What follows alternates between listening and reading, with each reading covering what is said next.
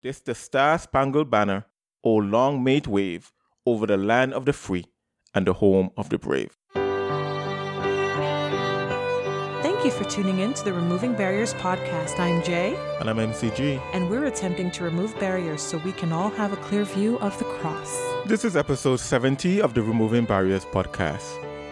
And in this episode, we will be discussing whether the United States of America national anthem is racist.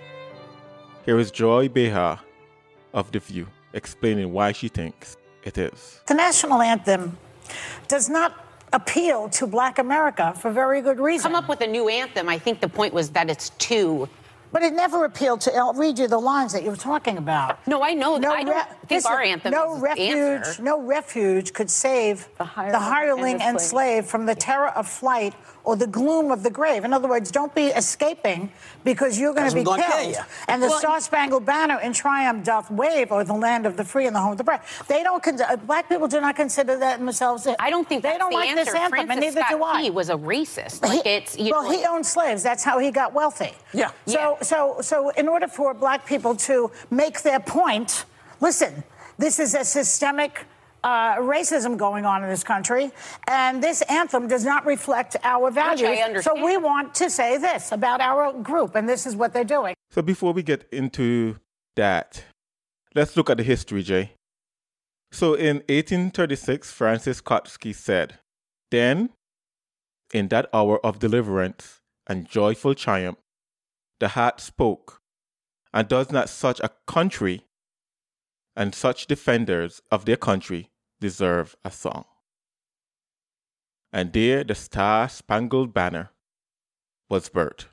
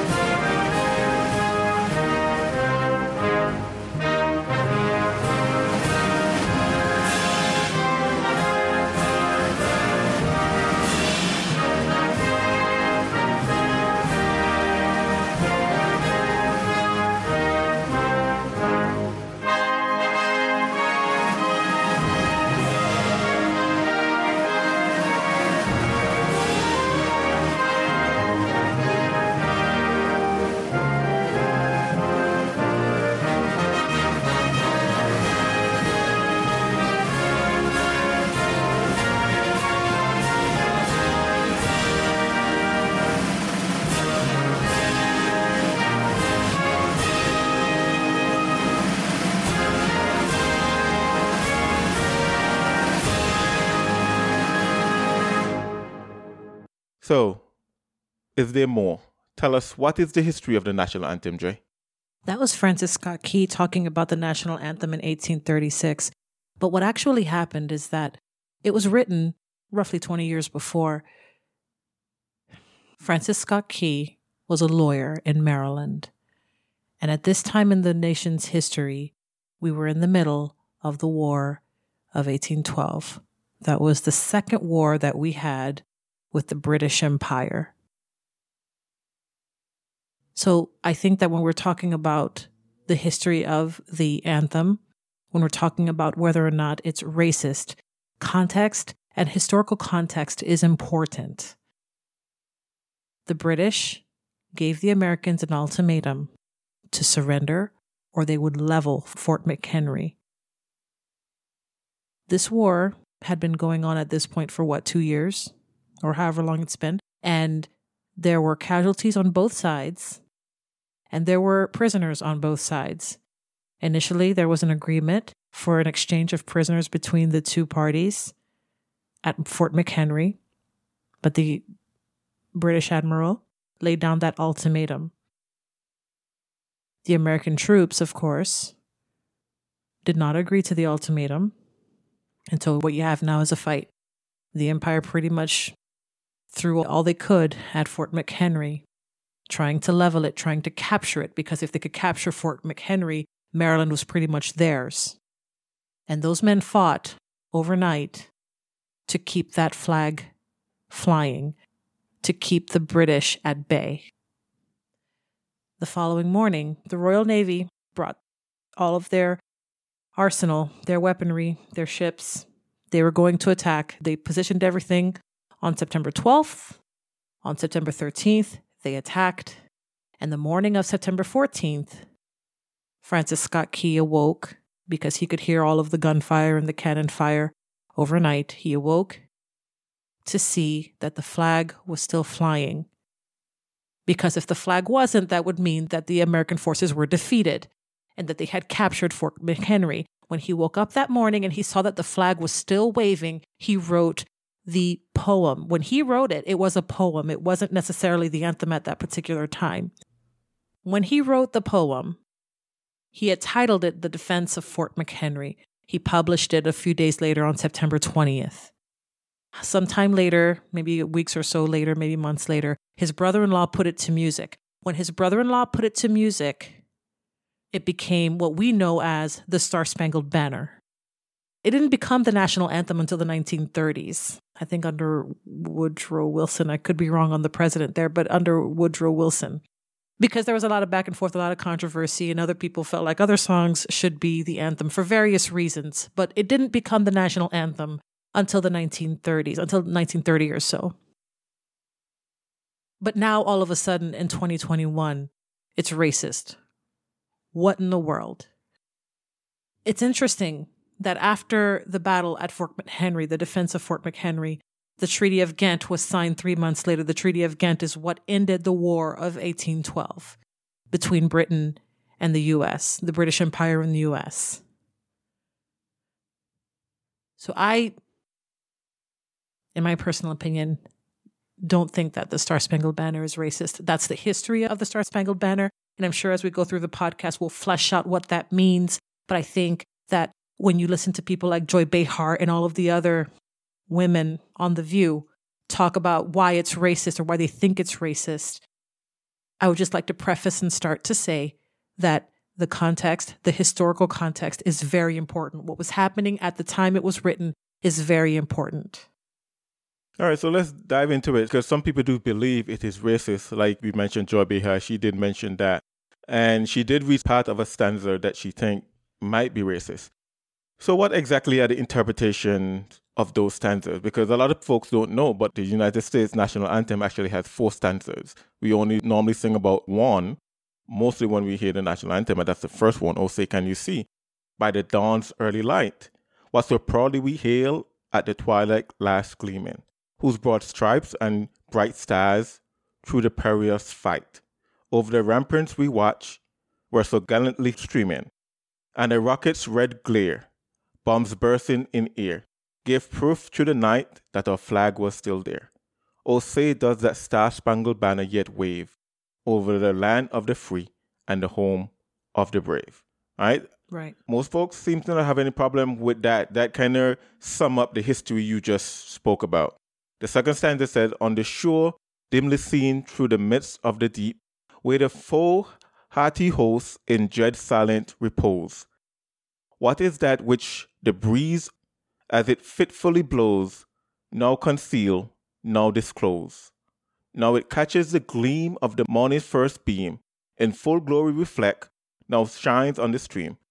This the star-spangled banner, O long may it wave, over the land of the free and the home of the brave." Quite honestly, I've never heard that stanza song. Oh, but it's so beautiful, isn't it? Okay, let's keep going. The third stanza seems to be the one where they have most of their problem with. "And where is that band who so vauntedly swore that the havoc of war and the battle's confusion, a home and a country, should leave us no more? Their blood had washed out their foul footsteps' pollution. No refuge could save the hurling and slave from the terror of flight, nor the gloom of the grave.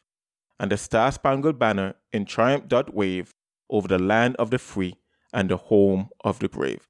And of course, the last stanza say, "Oh, thus it be ever, when free men shall stand between their loved homes and the war's desolation.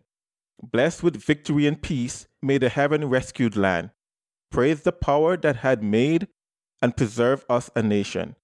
Then conquer we must when our cause is just, and this be our motto, in God we trust." and the star-spangled banner in triumph shall wave over the land of the free and the home of the brave. So why don't we start with the third stanza, since that's the one they have issues with?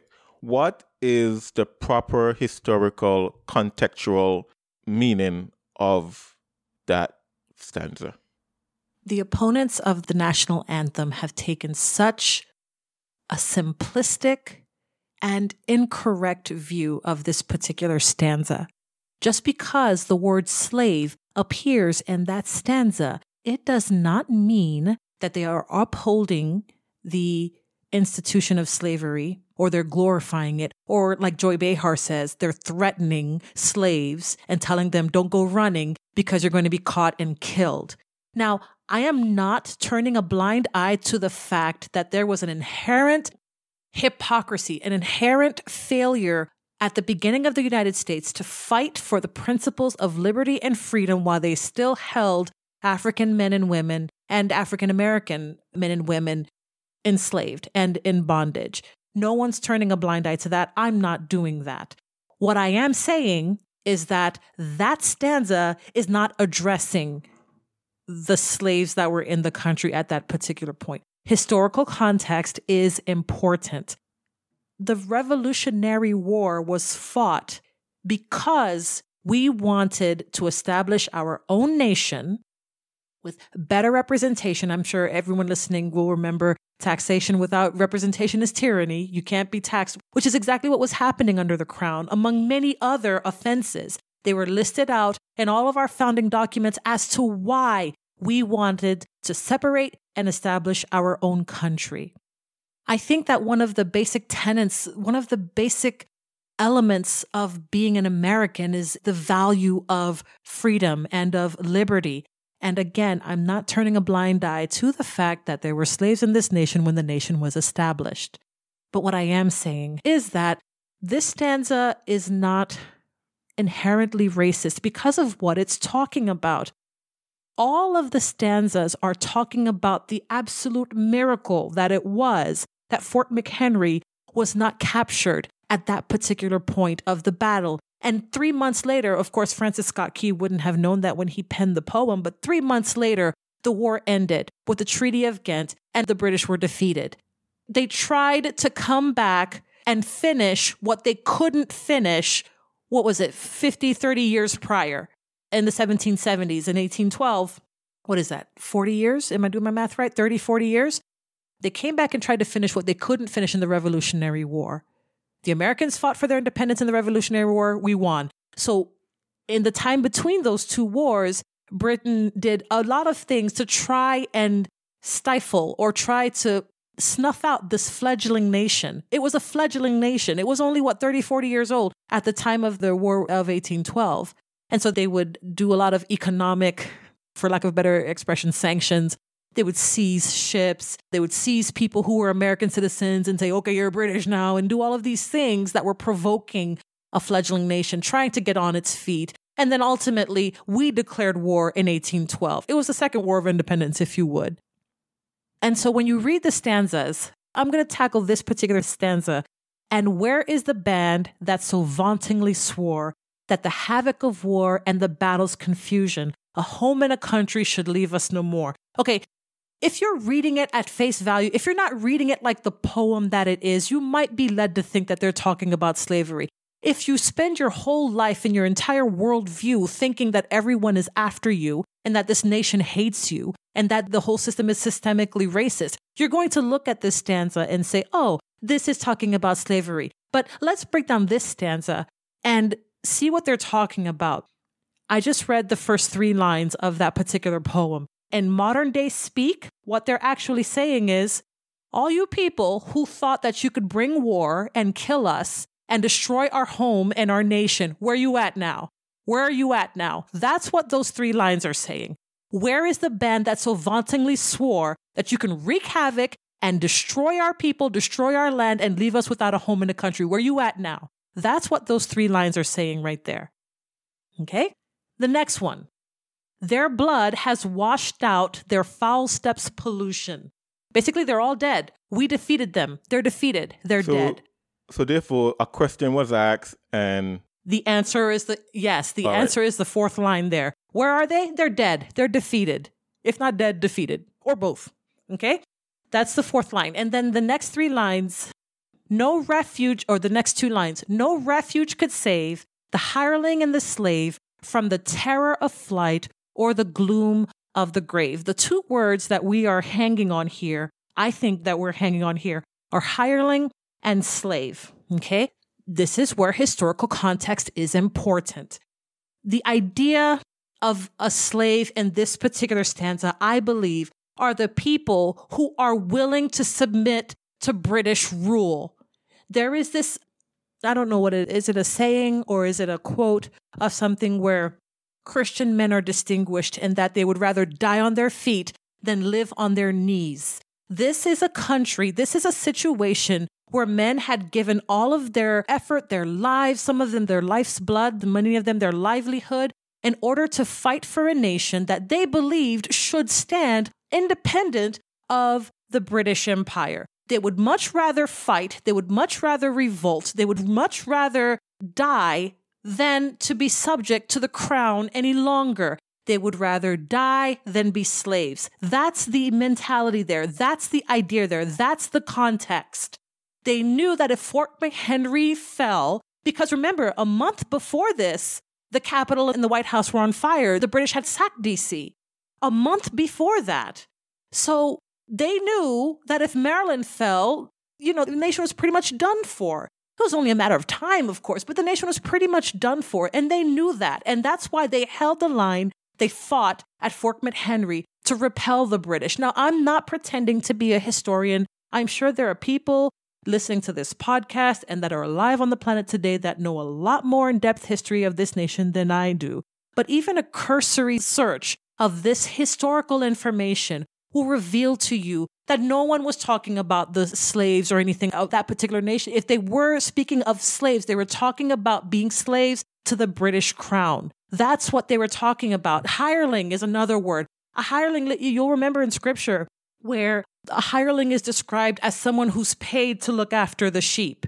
When the wolf or the bear comes to scatter the sheep, that hireling is not going to give his life for the sheep. He's going to take off and run. It's the shepherd who cares about the sheep. It's people who actually have skin in the game, people who are actually desiring for this nation to surge, who have given all of their all in order for this nation to stand. They're the ones that are going to stand. And the hireling is just going to go off and run. They're not going to care about this nation. So Francis Scott Key, in writing this particular stanza, lumps them all together. The slaves are people who are willing to submit to British rule, and the hireling are people who don't care to fight for the country, who are just okay to let it fall into British hands at that particular point.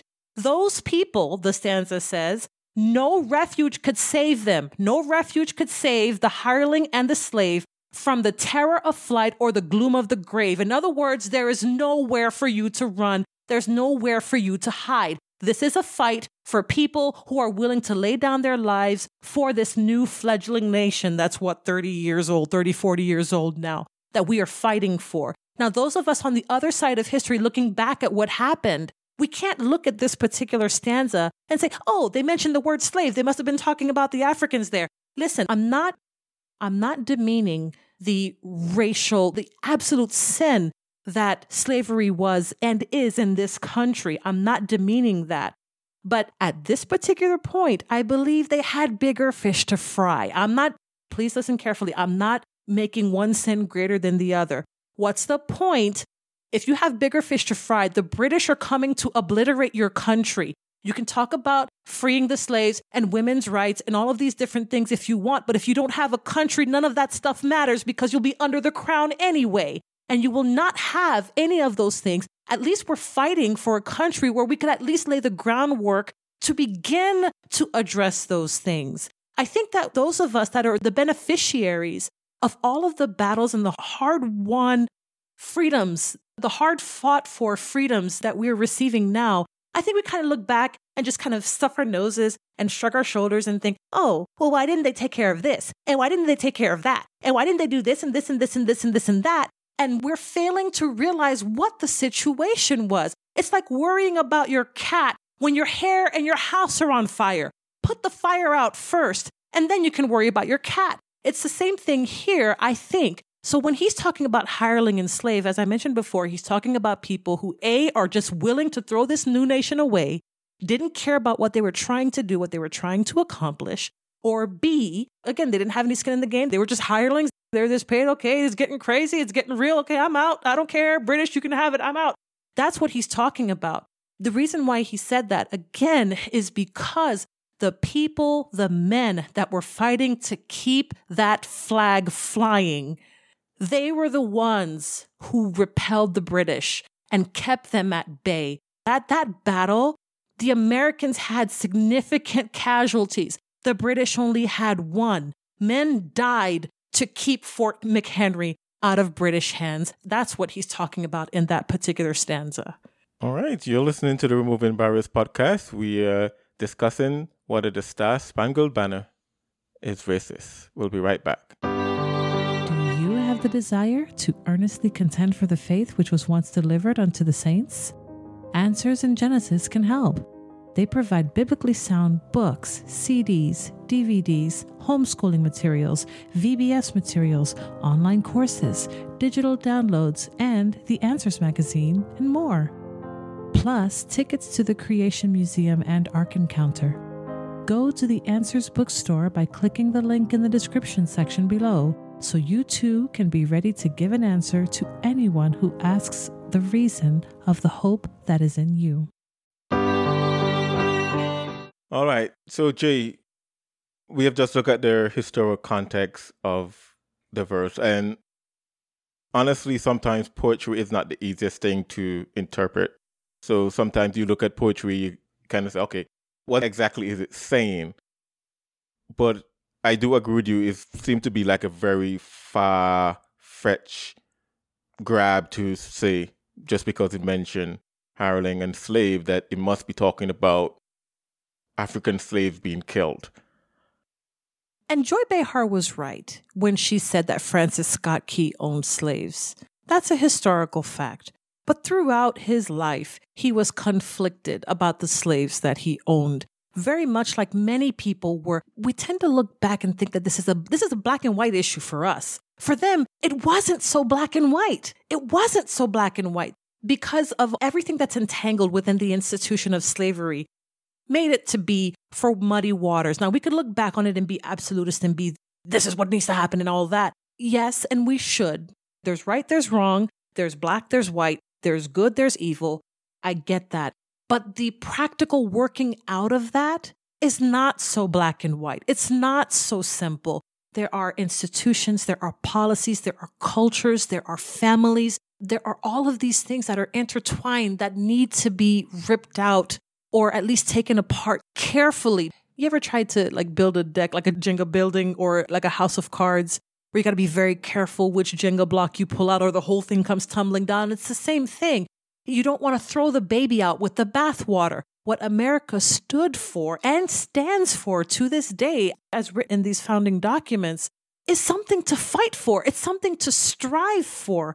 And it's unfair for people in the 21st century to look back at people in the 18th and 19th century who actually had to fight those battles and say, oh, you didn't do it right. You didn't do this, that, or the other. Instead, we should be looking back and saying, okay, this is what they did. This is what they were able to accomplish. This is what has yet to be accomplished. So let's go about continuing the work, continuing to strive for those values that we hold as Americans in these founding documents, in this anthem, instead of trying to tear it all down. And that's where I have an issue, because everyone that seems to be talking about the nation being systemically racist are never proposing solutions that unite the country. Everything seems to be an effort to tear everything down. It's like wanting to kill the pilot that's flying your plane. You don't like the pilot, I get that. But if you kill the pilot, if you kill the ones flying the plane, how are you going to land the thing? How are you going to fly the thing? You're not a pilot. How are you going to do that? And so there's a lack of grace there. There's a lack of reconciliation. There's a lack of that there that really gets under my skin, because it's an I hate America, so because I hate America, everything has to be torn down mentality that I think is detrimental to everyone in the nation. I think a big problem here is the rewriting of history. Yes. Is that you look back and you say, okay, you ignore the good that some of these men have done and you focus on the fact that they have done wrong. For instance, is looking back in scripture and looking at the fact that Joseph was boastful because he had a coat of many colors and his father preferred him over his brothers, but not look at the fact that of all the good he did as well when he was governor of Egypt.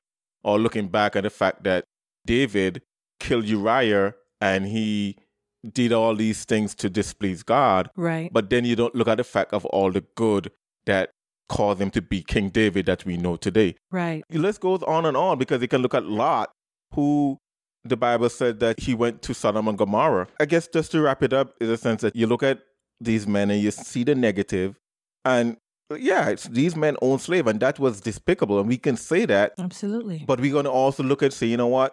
These men fought for something that they believe in as well to give us the freedom that we enjoy today. We don't have to exalt them because they were men just like we are. They were flesh and blood. And we don't have to put them up and pretend like they're our savior or anything. But at the same time, we can give them their props for what they did right. Surely. And also condemn them for what they did wrong. But we don't have to tear down the system because no one is perfect. Exactly. No one is perfect. So that's the kind of look at it. I think today we try to rewrite history so much. And I think it was Sir Churchill, who said, you know, if we don't learn from history, we are doomed to repeat it. And I think that's the big issue here.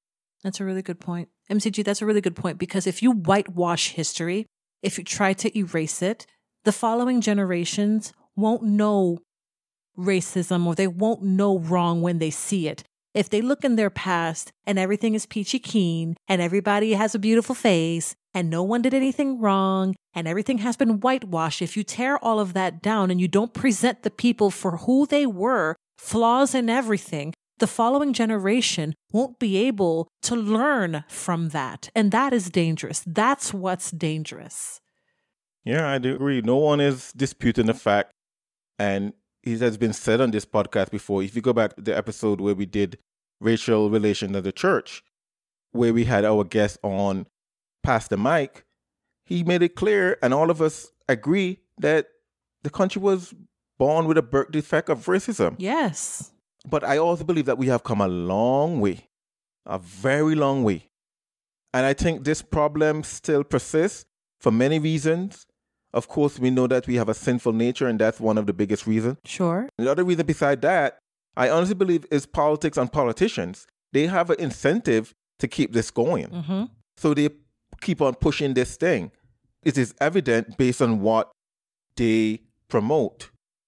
For instance, January 6th, it was a bad day for the country. January 6th should not have happened. But January 6th is equivalent in my mind to the entire summer of Black Lives Matter.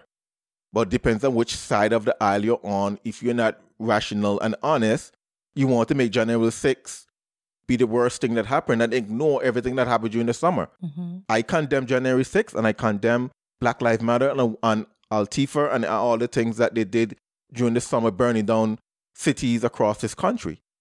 So I think the biggest thing here is, of course, we know the sinful nature of man's heart, but also I think politics have so much to play in this. So going back, I think that Joy Behar and many of these folks honestly deep down know that the Star Spangled Banner is that racist, but they cannot and will not disagree with their political affiliation. Sure. And that to me is intellectually dishonest. And malicious, because they know what it does to the country, what it does to the people, the culture. It rips the fabric apart. Absolutely. So do you think the U.S. should have multiple national anthems based on all this that's going on? We know that the NFL now is singing their so-called Black national anthem. Do you think the U.S. should have multiple? Absolutely not.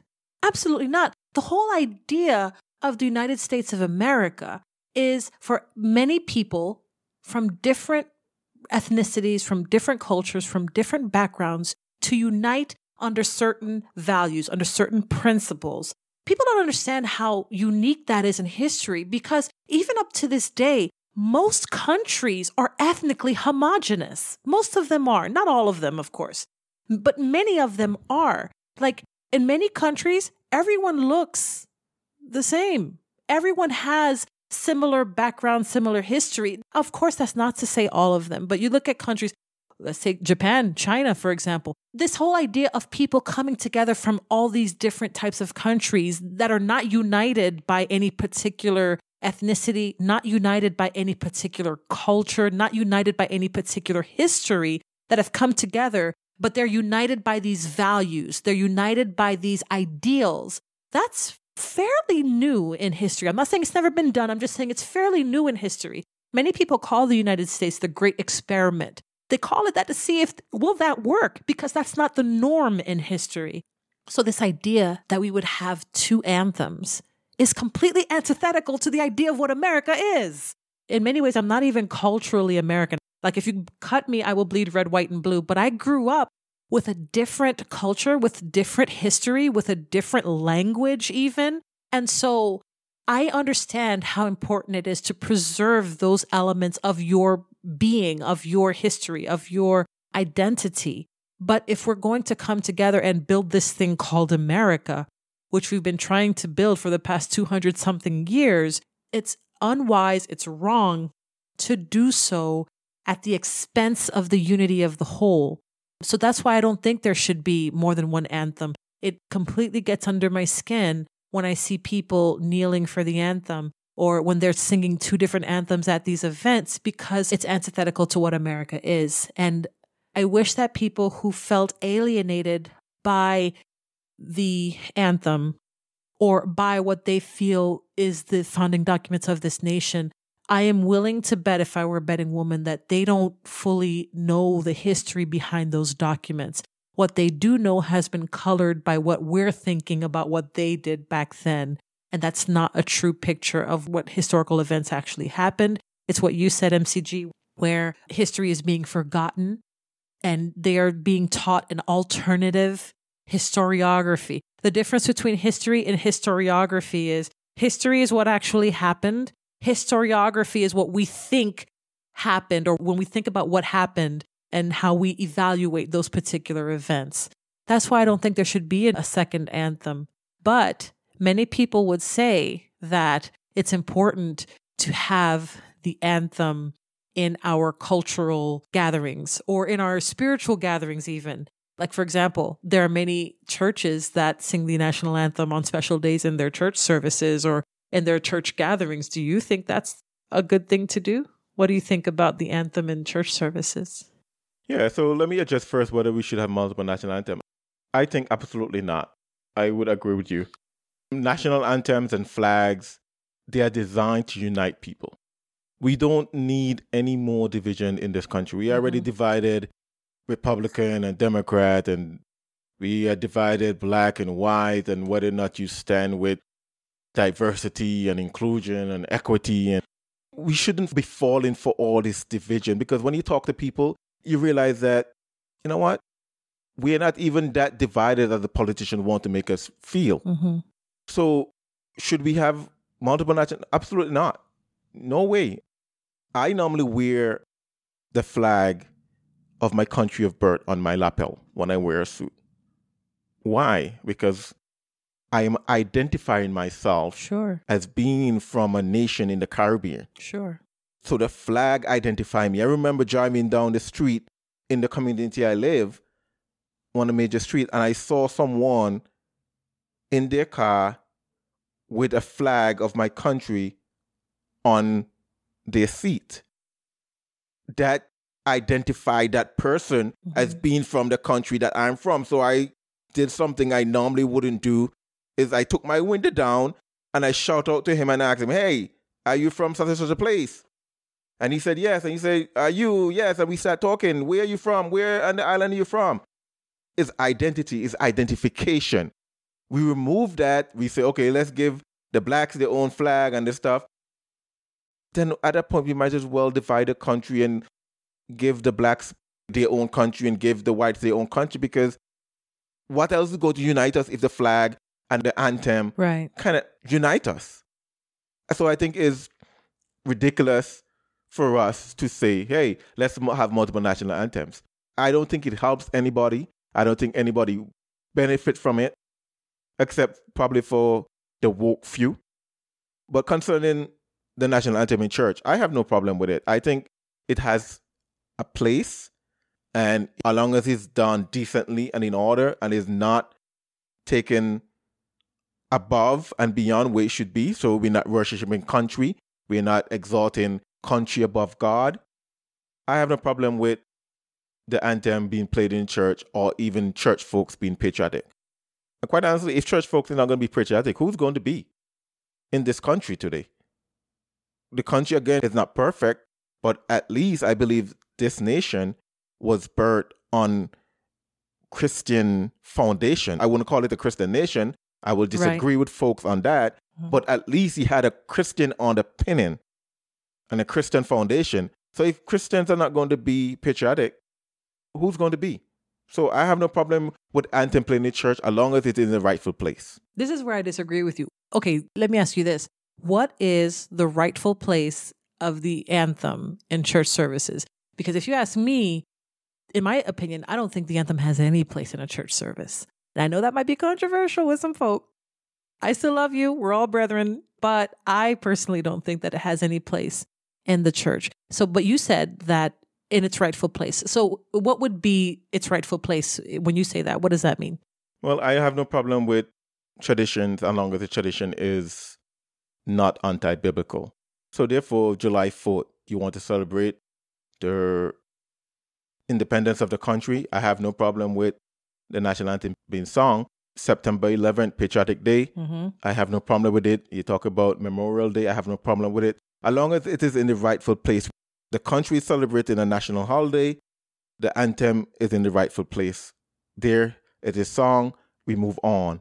Of course, again, we don't want to exalt it and make it like we go to church to worship country.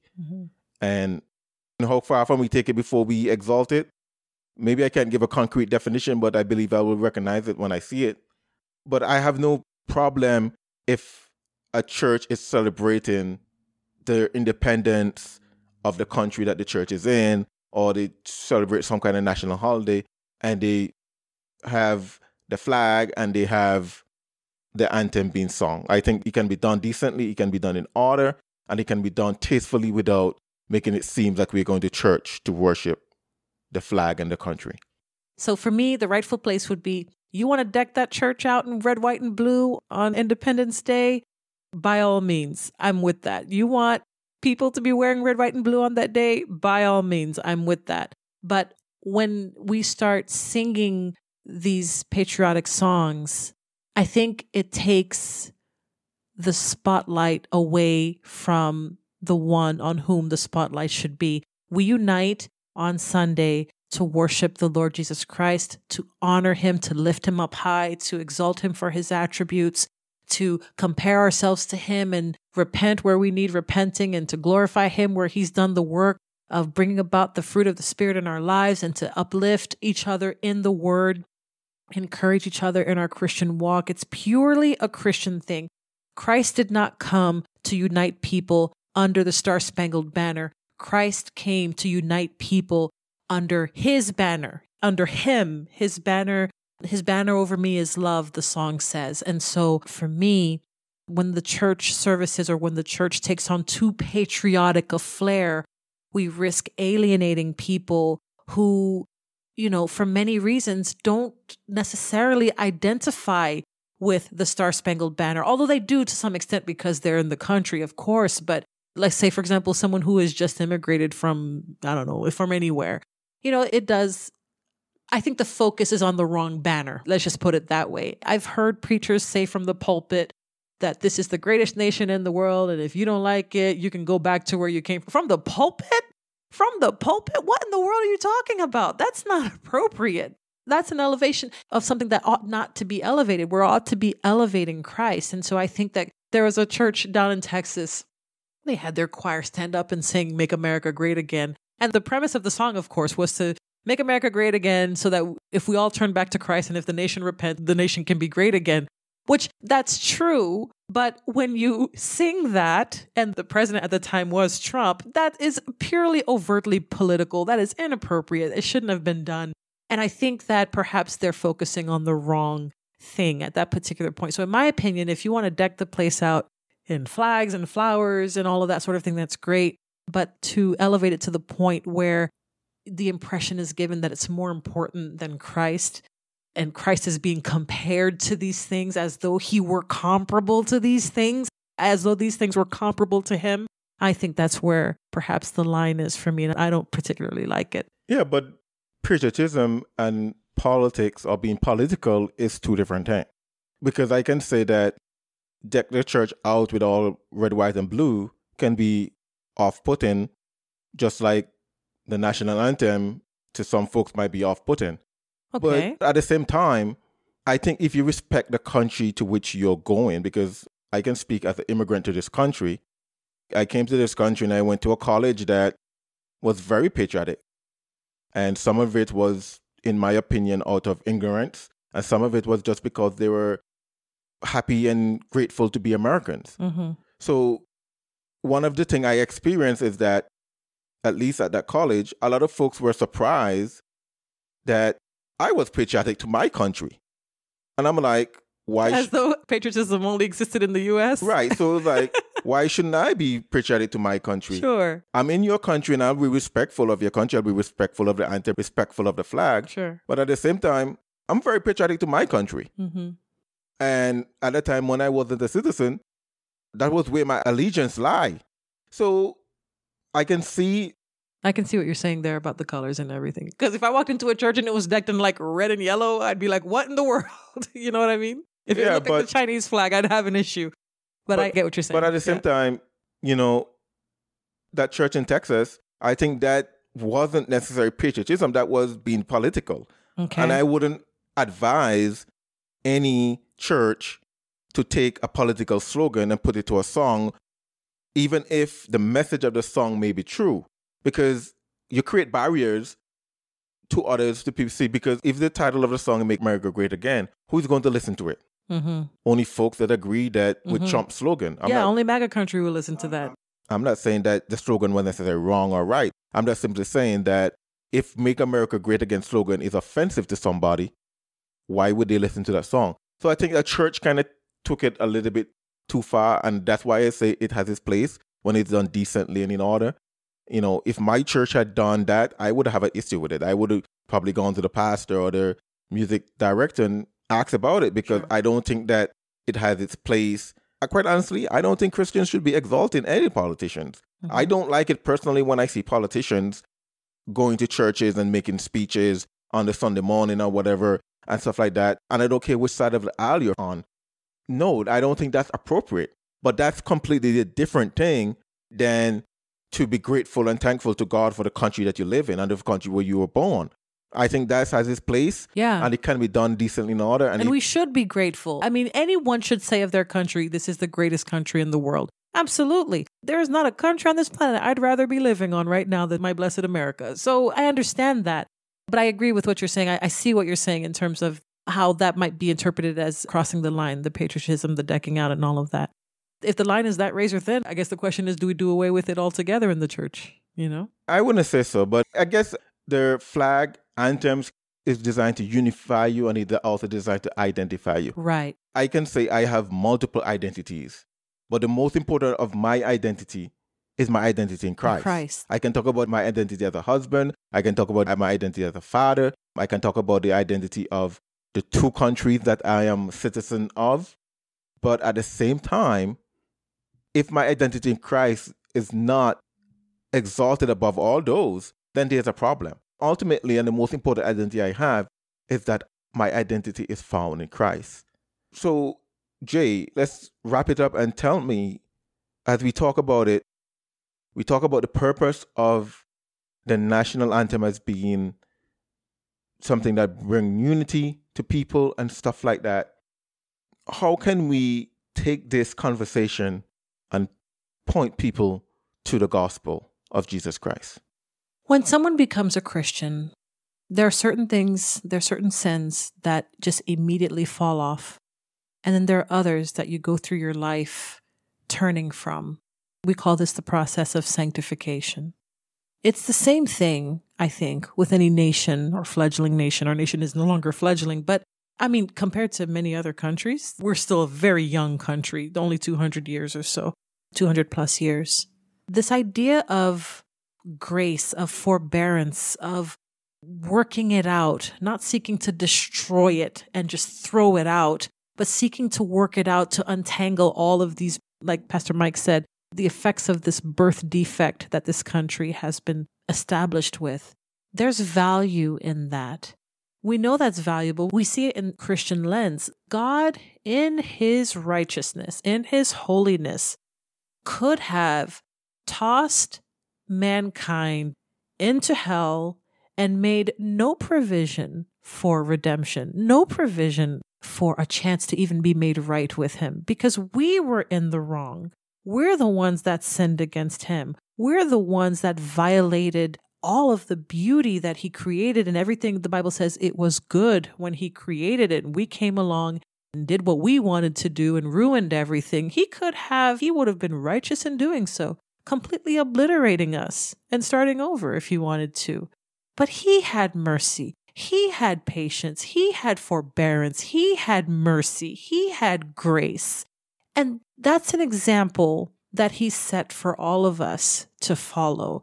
That grace and that mercy is available to anyone who will turn from their sins and put their faith and trust in him. That's incredibly benevolent because he doesn't have to do that. But he bound himself to that rule, as it were. I can't think of a better word. But he put the restriction on himself that he will count you as righteous. He will treat you as though you have never sinned if you have turned from your sin and put your faith and trust in the Lord Jesus Christ. And he can do that because he's the author of this entire creation that we're living in right now. He has the authority and he has the power and the right to do that. And that is that's great news for us. The possibility that we can be made right with a holy God when we're the ones that messed everything up. We're the ones that keep thumbing our noses at him and beating our chests and vaunting ourselves at him. And he's the one who's merciful and benevolent toward us. That is a great mercy. That is a great grace that he extends to anyone who will turn from their sin and believe on him.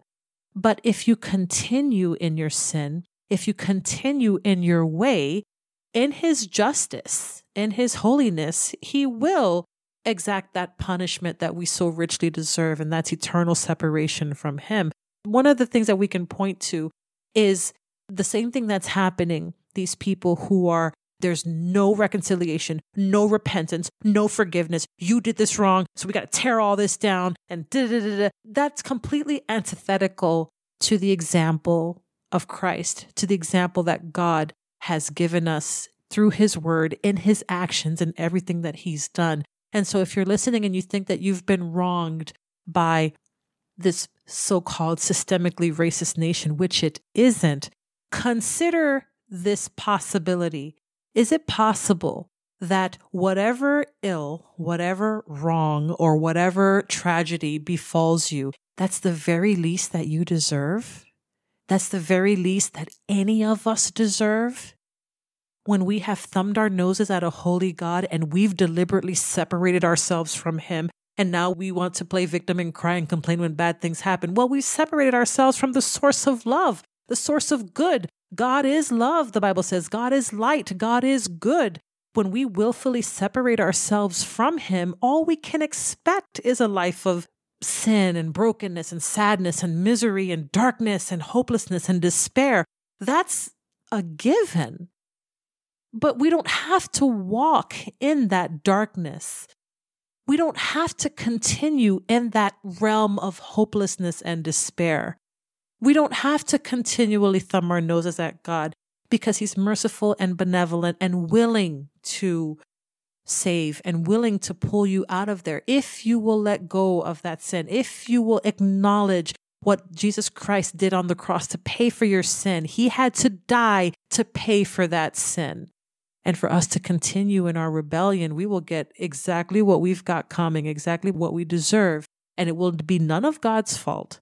It will be all of our fault because we refuse to receive Christ, refuse to receive his very merciful intervention in dying on the cross to pay for our sins, to be made right with the holy God. So while we're thinking about whether or not we can reconcile as a nation, think about the bigger picture and think about our place in it and see the parallels. Turn from your sin and believe on the Savior today.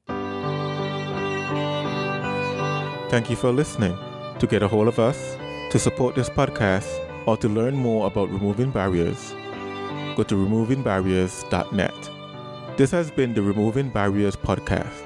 We attempted to remove barriers so that we all can have a clear view of the cross.